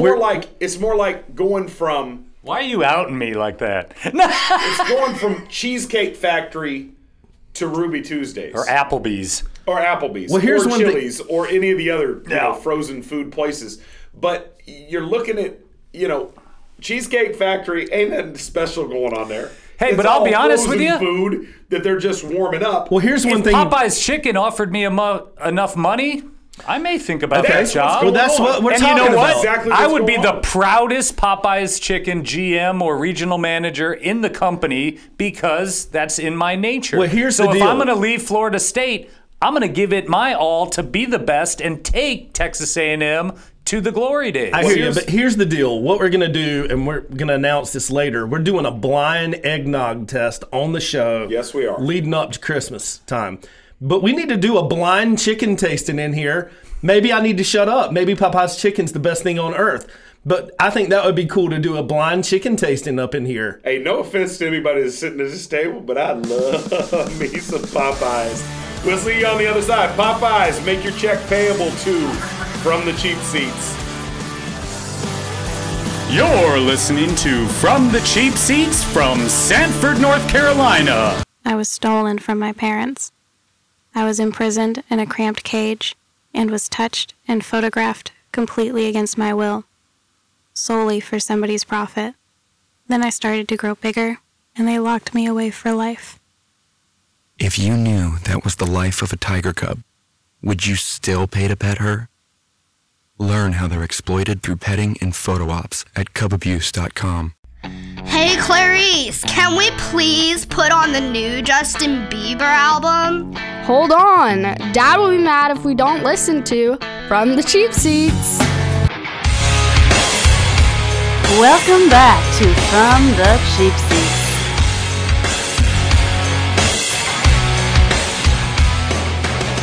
Welcome back from the Cheap Seats. Kristen Lambert, Brandon Atkins, Professor Trent Nichols. Check us out, social media at Cheap Seat Radio. Send us a line at cheapseatradio@gmail.com. If we read your comment on the air, we'll send you a t-shirt. That's simple. Hey, brother, we were talking off air about wings. Boneless wings, which you like, there's something inherently wrong with that. Oh, dude. I couldn't disagree less. Frankly, yeah, there's something inherently wrong because a chicken nugget is basically what that is. But I do love the boneless wings. It's like having potato salad at Thanksgiving. It's funny that they call it a boneless wing because we're going to pretend that it's strip wing meat. Come on, man. I get that it's gristle and goo and feet and whatever the case might be. No. But I like the way it's chicken breast. Sure it is. Chunked. I like the way that the boneless wings hold the sauce. And I don't take any joy in the mess that eating chicken wings creates. I just don't. Dude, there's something satisfying about when you get done looking at that pile of carnage there. Like, I did that. Look at these bones. Like, you walk up to you when you're boneless, you ain't been doing nothing. All you got's an empty tray. I know. Hey, I get it. And I will tell you, Mrs. DeLambert, nobody cleans a wing bone like she does. Nobody. Hey now. It's a freaking superpower. There is an art to cleaning the chicken wing bone. And she looks at me when I eat a traditional wing and it's like, are you going to eat the rest of that? Yeah. Yeah, I mean, she doesn't mess around. All right. She's not listening to the show. I'm not touching that with a 10-foot pole. Oh, come on. Hey now. I'm not trying to be funny. That's the thing. And if we were to go as a family and get wings, if anybody's going to order the boneless, I'm the only one. Everybody else is like, boneless? What's wrong with you? Listen, there is an art, and then we got to get off this topic. Yeah, we really do. There's an art to the actual wing. Now, I'm not talking about the drummies, because you get wings, you get drummies and the actual wing. But there's a twist, there's an art form to this where you can twist the bone out and get a perfectly boneless piece of chicken without gnawing on it like a daggone rat. There is that is one way to get yourself a perfectly boneless piece of chicken. The other way is to get a boneless wing. So I'm just cutting out the whole twisty part. All right, brother, enjoy those chicken feet. That's cool, man. You know, ignorance is bliss, huh? I'm not ignorant of it. I just don't care. I really don't. The other thing, though, since we've been talking about Popeyes and all these other places, I do have to say, folks, don't sleep on that fried cheeseburger at Buffalo Wild Wings, because that is the bomb. Have you had one, Brandon? No, we I'm have scared. to fix that. Trent, he's scared, dude. The cheese curd burger. The cheese curd burger is silly. It's that good. Go try one. It's pretty good. Wing sales are down. I didn't know they stopped doing 2-for-1 traditional, but that's a temporary thing, right? Yes? No? No. Oh, well. It's forever, ever. Anyway. Forever. If you guys want traditional wings in America to survive, they won't be on special. You'll have to pay full price. All right. Well, at Buffalo Wild Wings. Or somebody out there needs to make more chickens. Somebody. Gotcha. Coaching carousel. Let me tell you something. I'm going to make a fearless prediction here. The best hire of this offseason, as it applies to head coaches in the NCAA, is going to be Scott Frost going to Nebraska. And I don't know why everybody pretended that Scott Frost, who played quarterback at Nebraska, probably should have been hired last time around at Nebraska, took undefeated Central Florida from winless 2 years ago to 6-7 last year to 12-0 at this point this year. Scott Frost's the real deal. Scott Frost had been rumored to UCLA, been rumored to Florida, been rumored to Tennessee. That was never, ever, ever, ever, ever, ever, ever going to happen. Yeah, I thought if anything, Florida might be the second choice because he's there in Florida. He's got the recruiting power. He's proven there. But no, I'm going to have to agree. He's going to Nebraska. I don't think there's any doubt. And apparently, Chris Fowler from ESPN now is reporting. It's hard to tell whether he's reporting or speculating that a deal's been in place with Scott Frost in Nebraska for quite a while now. It's been done for a while. Brandon, you and I had this conversation over, a week ago where I told you Scott Frost was the next head coach at Nebraska, and I thought it was a done deal. Now it seems that's going to come to pass. Scott Frost is going to do a great job there. He's going to do a great job. They have been struggling and sputtering. They've been a series of bad hires at Nebraska ever since Tom Osborne left, really. Scott Frost may not get them back to that type level of performance. Nebraska and how they were able to do it back during Tom Osborne's tenure, we could do a whole show on that. Prop 48 and the rest of that kind of killed it because Nebraska just used to take kids couldn't get in any place else. Bottom line. When the rules changed across the board, that was the death of the Nebraska program because, frankly, there's not a whole lot of people that want to go live in Nebraska. Well, I was about to say that. Have you ever been in Nebraska? I have. No offense to anybody that lives in Nebraska or any of the other corn states in our country. But we were talking about Chip Kelly, and we're talking about Florida versus UCLA. Now he's taking the UCLA job, and I never finished my thought. Florida, that fan base is expecting national championships. They want to beat Alabama. They want to win their division. They want to win a national championship.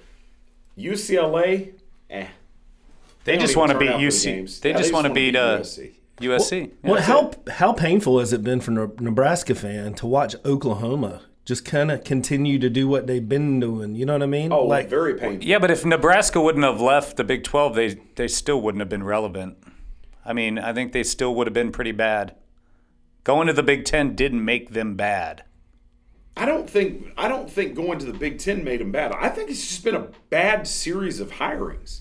You keep resetting, bringing these offensive, these NFL coordinators in and stuff like that. You're not getting this right. Did you see the head coach's final little press conference after the game, though? I did felt bad for the guy. Are we talking about Arkansas? Nebraska. No, I didn't.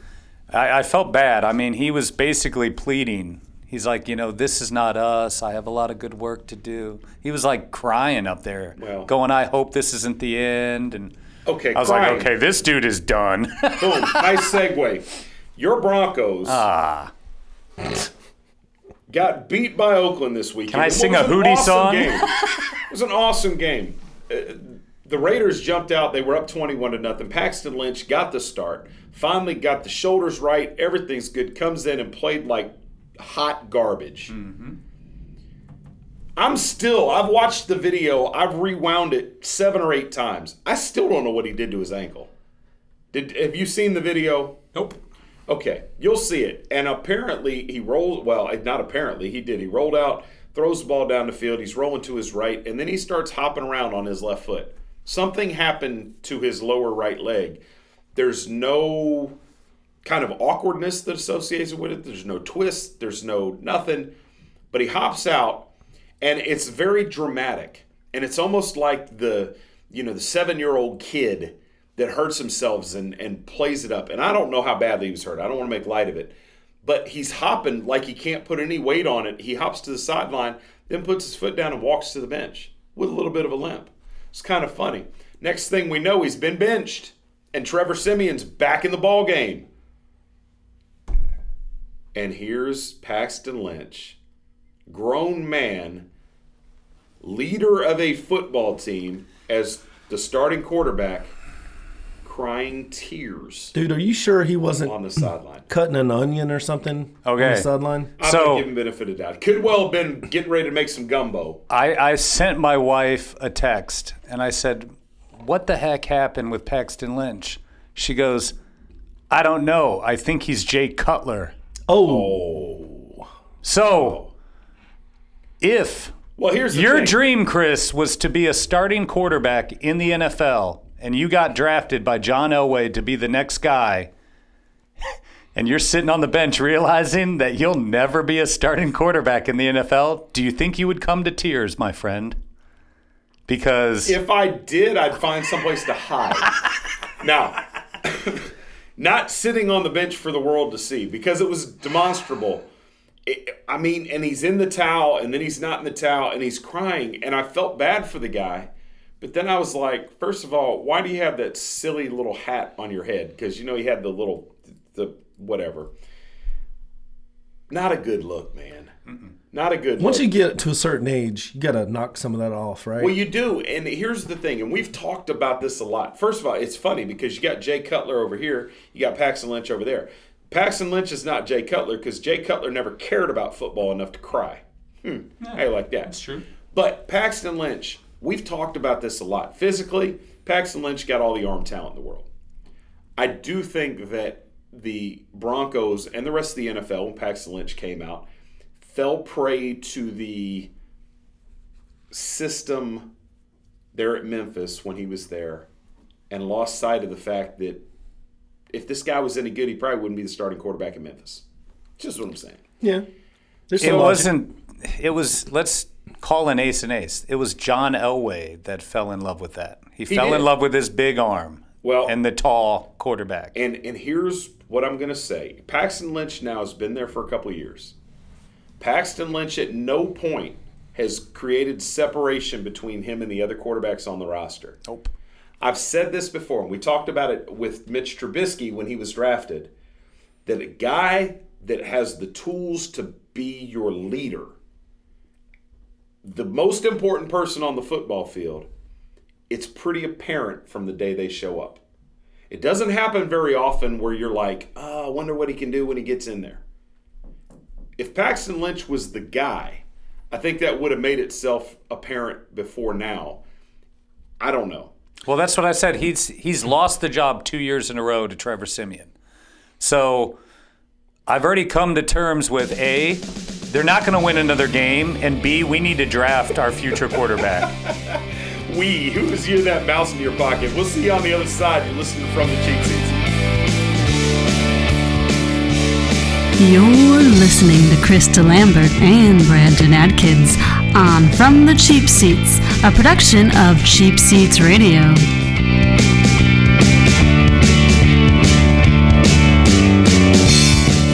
My name is Bobby.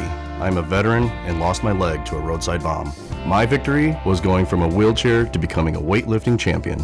I'm Sam. I'm a veteran. My victory was finding a career that I could be proud of. At DAV, we're on a mission, helping veterans of all generations get the benefits they've earned. I'm Cece. My victory was finishing my education. When America's veterans win, we all win. Help us support more victories for veterans. Go to DAV.org. I'm Chris DeLambert. I'm Brandon Atkins. I'm Professor Trent Nichols. Coming to you from the Cheap Seats.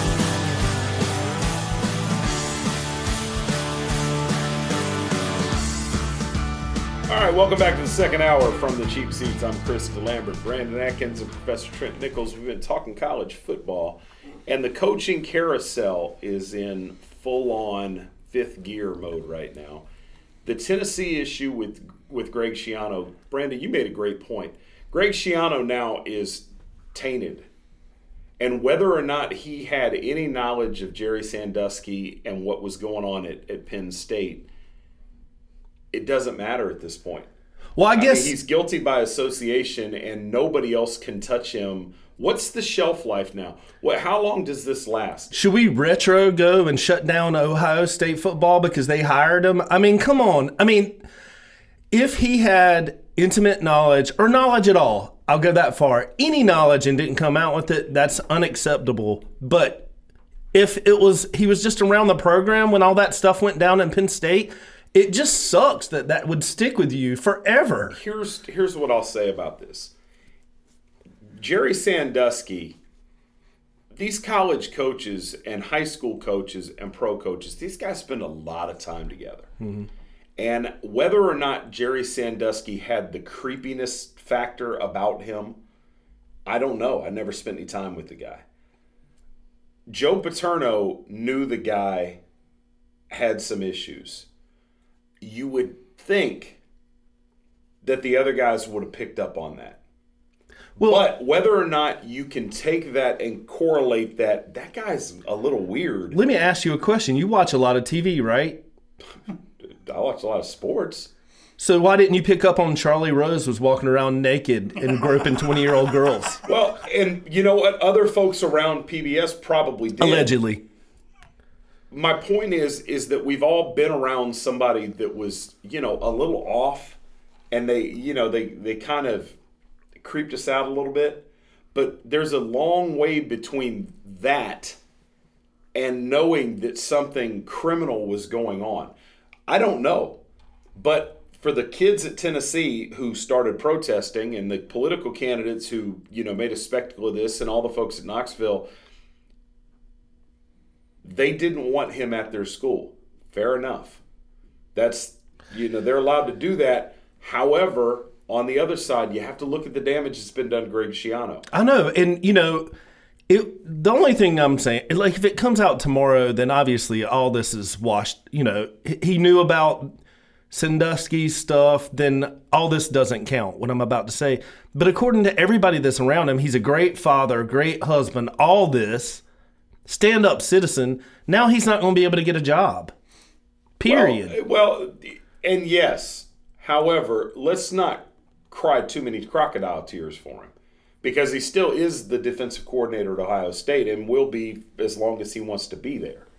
So, yeah, it's not like he's going to be living under a bridge, but we've got to be careful passing judgment about folks. That's what I'm talking about. I think that the likelihood that Greg Schiano knew that this guy was molesting kids, I think is very, very remote. I think the minimal chance, probably none.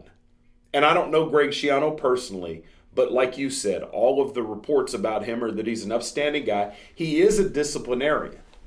Well, and those guys, you know, tend to have a very clear picture of what is right and what is wrong. Let me paint a little picture for you, okay? Sure. And I'm not going to say the company or anything, but I used to work for a company, and I would see this guy, just like you see people passing by in the hallway and stuff like that. We worked the same company, same building. I would see him in the hallway ever so often. Hey, how are you doing? Good morning, blah, blah, blah. I later found out he hired someone to kill his wife. He looked really normal to me. I've been in the same break room as this guy. I mean, don't I deserve to have a job after that? You know, that's not really my point. My point is that I had no way of knowing, you know what I mean? And I see this guy every couple of days in the hallways, you know, so you got to be careful, like you say, judging someone just because they work with the same company. They don't know what they're doing when they're plotting at home. You know, I mean, give me a break. That was the point I was trying to make, and you kind of put a face on it by injecting yourself into that. That's what I'm saying, is that there are limitations. And yeah, there have been people around me in my life where I got a funny vibe about it. And then something happened later on down the road, and I've been in some situations that were tragic. And I was like, wow, you know, I knew maybe something was off about that guy, but I didn't know that. Well, and here's another good From the Cheap Seats research moment. But that guy who kept the girl in lockdown forever in his house, and she managed to get out, the guy that broke her out of that situation had barbecued with this dude. You know, like, had drank beer with him. They were buddies. And, like, all of a sudden he goes to his house, and this young lady's knocking on the door saying, help me. I mean, you just don't know. People can, it's always, you see the redneck being interviewed, and they're, you know, the whole house is on fire and people are shot up and everything. And they're like, I don't know. He seemed like a real good guy to me. You know? But let's go one step further. Right now on Netflix, and if you haven't seen it, go watch it because it's really good. There is an expose on the Unabomber. And it's one of those docudramas, and it's about the FBI investigation to find the Unabomber. And the Unabomber, perfect example. The family knew this guy was off. The folks around him looked at him, and they were like, yeah, that dude's a little crazy.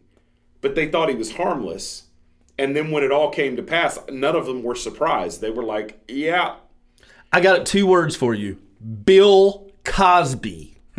I mean, it happens all over the place. Now, this guy in Hollywood, everybody knew that was going down, right? But Bill Cosby? I mean, I grew up, he was like a second dad to me growing up, you know what I mean? And this dude's dropping pills in women's drinks. But at the end of the day, maybe all these protesters and the Tennessee people just did him a favor. Maybe that's not the right job for him. Well, obviously it's not the right job. But do you really want to coach at Tennessee? If somebody offered me a job at Tennessee right now, I said I used to work. I would say I used to work at Penn State. Sorry, that's how bad that program is. Tennessee is one of those that we think of as a traditional powerhouse. They haven't been good for a long time.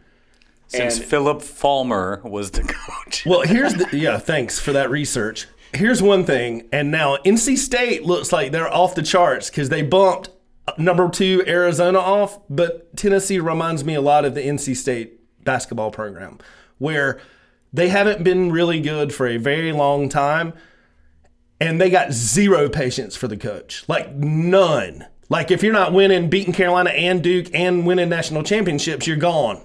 Well, you can't just be, you can't just have successful seasons in Tennessee. Tennessee is sort of like Michigan State.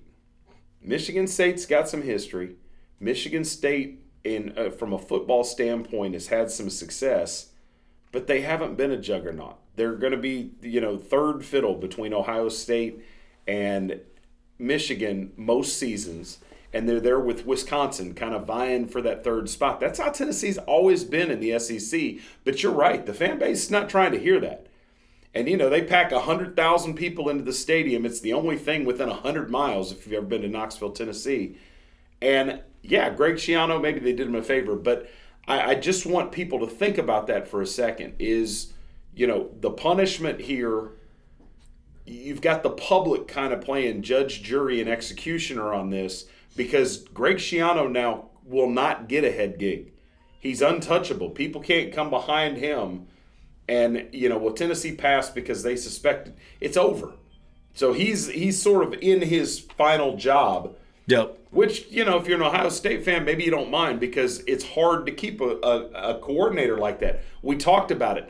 The next level for Dabo Swinney is to show that he can reload his assistants as these guys start getting peeled off to go other places. Well, Urban Meyer is the prime example of a guy who has been able to do that and just resets.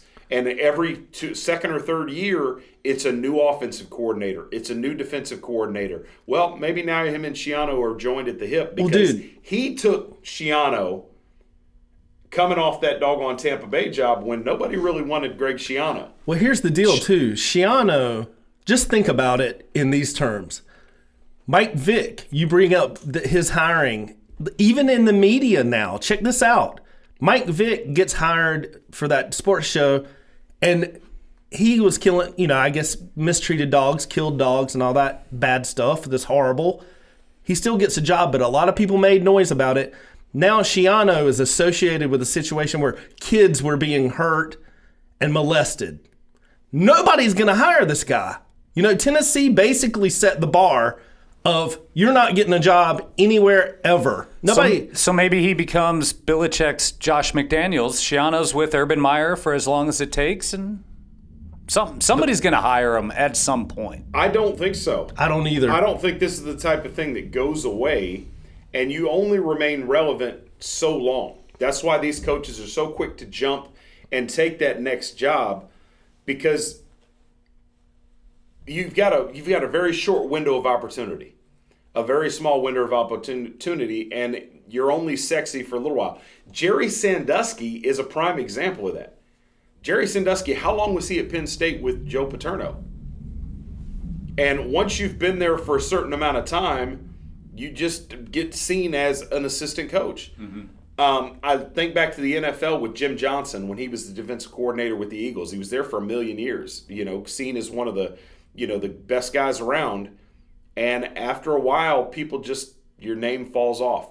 Monty Kiffin. Monty Kiffin is a perfect one. Monty Kiffin, Dick LeBeau, even though LeBeau got that shot with a horrible Bengals team. But those guys, they fall into that rut and they get seen as lifelong assistants. Now, we talked about Jimbo Fisher, and there's a whisper out there connecting him to the Texas A&M job.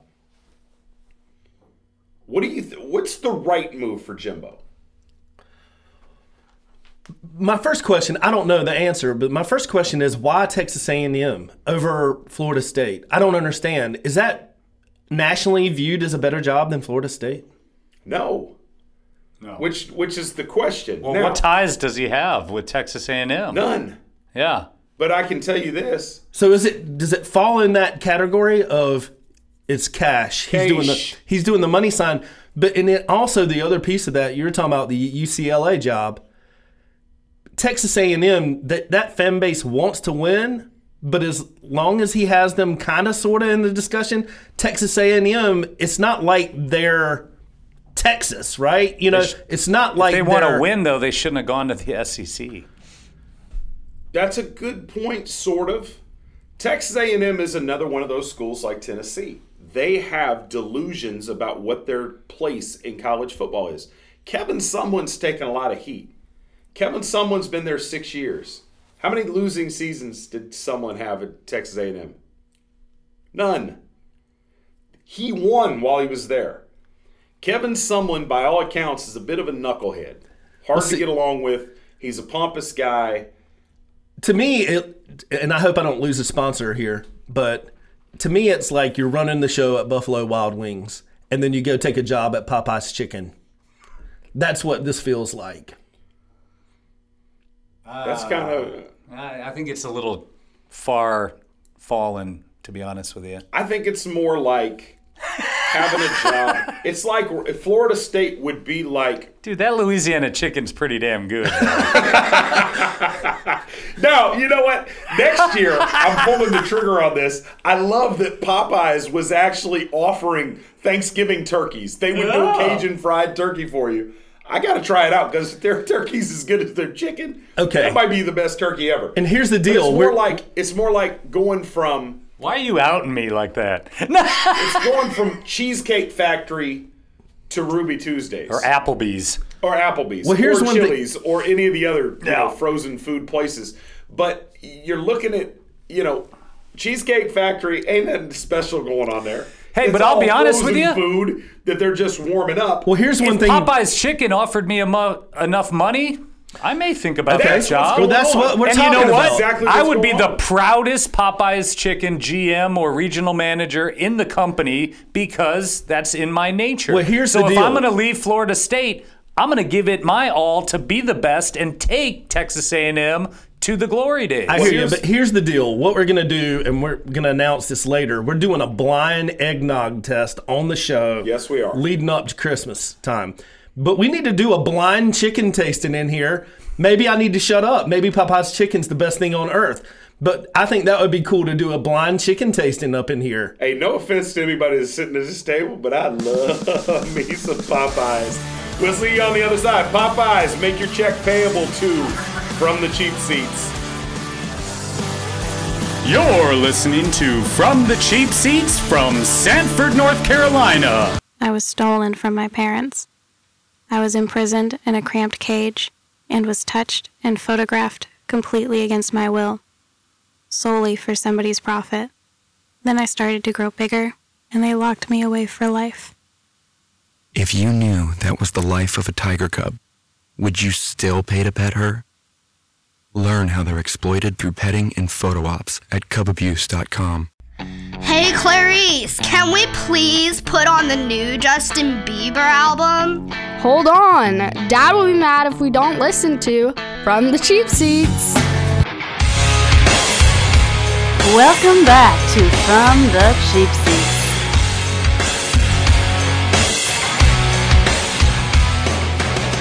Welcome back From the Cheap Seats. Kristen Lambert, Brandon Atkins, Professor Trent Nichols. Check us out, social media at Cheap Seat Radio. Send us a line at cheapseatradio@gmail.com. If we read your comment on the air, we'll send you a t-shirt. That's simple. Hey, brother, we were talking off air about wings. Boneless wings, which you like, there's something inherently wrong with that. Oh, dude. I couldn't disagree less.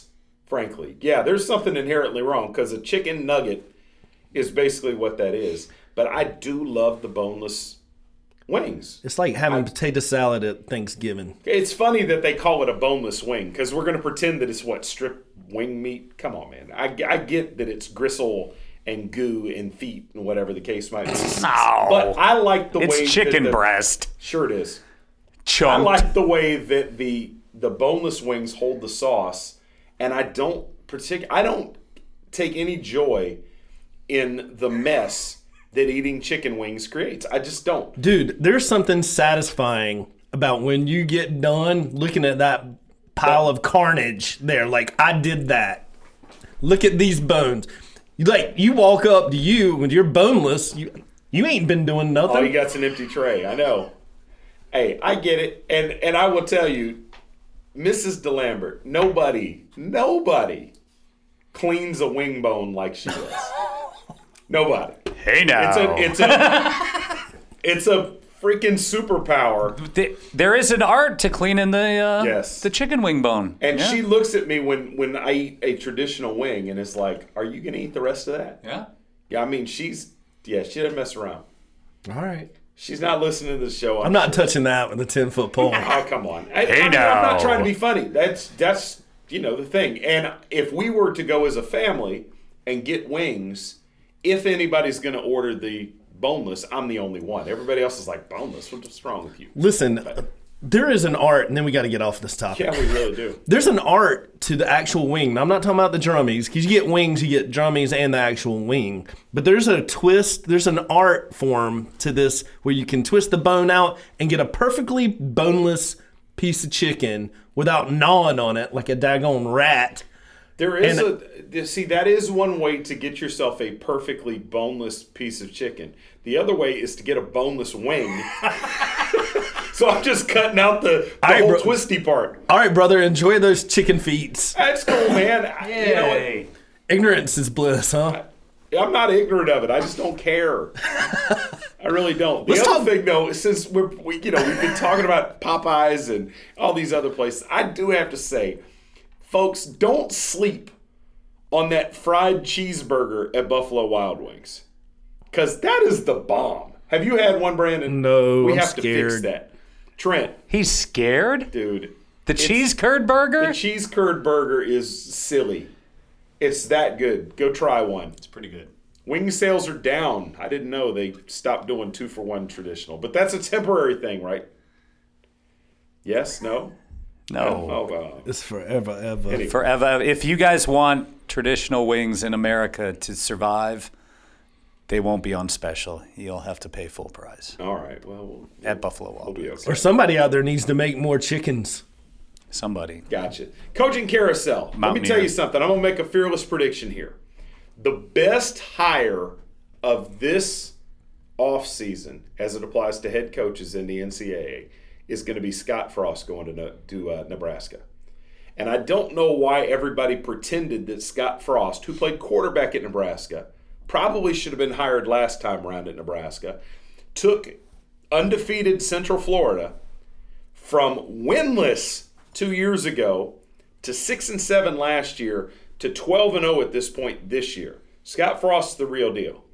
Scott Frost had been rumored to UCLA, then rumored to Florida, then rumored to Tennessee. That was never, ever, ever, ever, ever, ever, ever going to happen. Yeah, I thought if anything, Florida might be the second choice because he's there in Florida. He's got the recruiting power. He's proven there. But no, I'm going to have to agree. He's going to Nebraska. I don't think there's any doubt.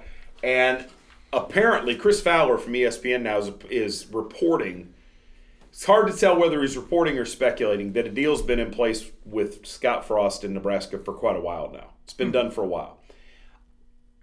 Brandon, you and I had this conversation over, a week ago where I told you Scott Frost was the next head coach at Nebraska, and I thought it was a done deal. Now it seems that that's going to come to pass.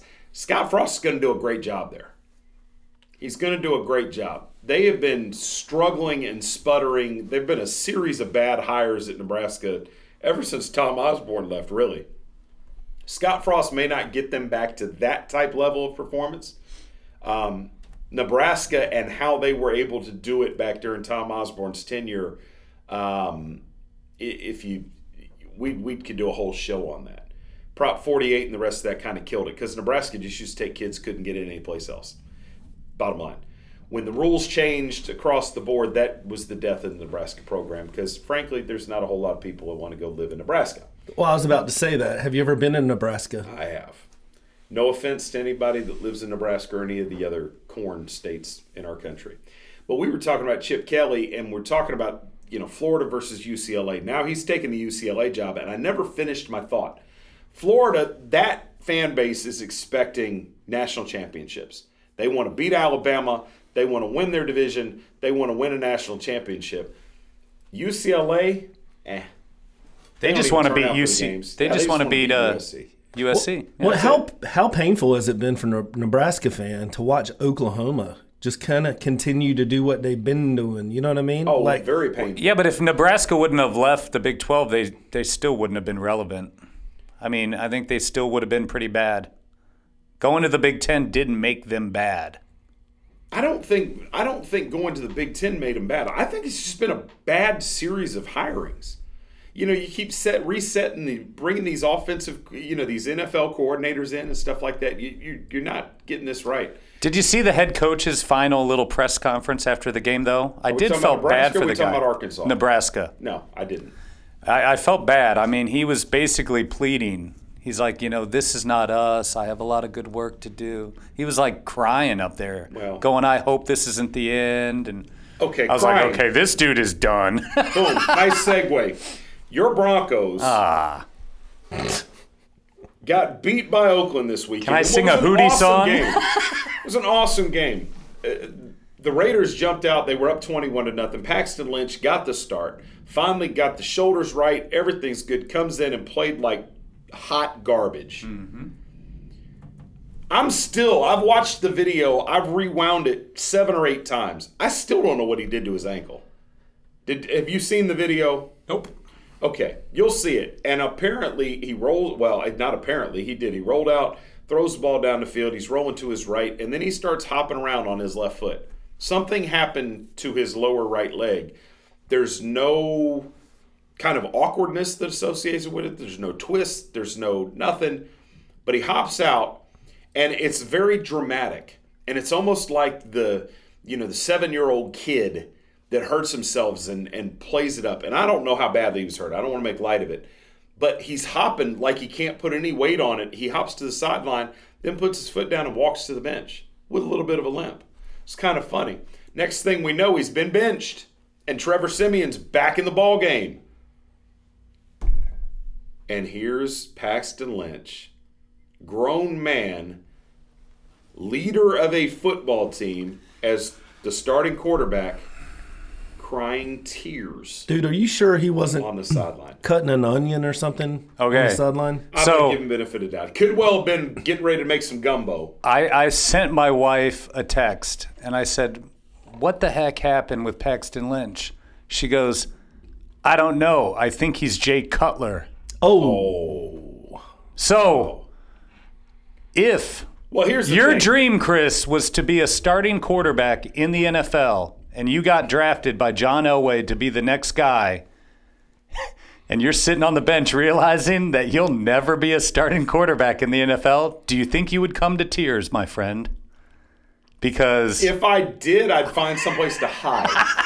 Now, not sitting on the bench for the world to see, because it was demonstrable. And he's in the towel, and then he's not in the towel, and he's crying, and I felt bad for the guy.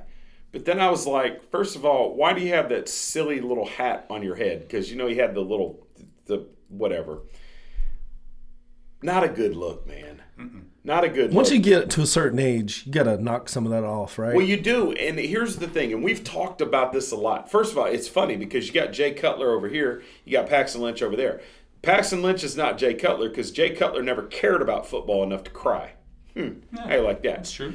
But Paxton Lynch, we've talked about this a lot. Physically, Paxton Lynch got all the arm talent in the world.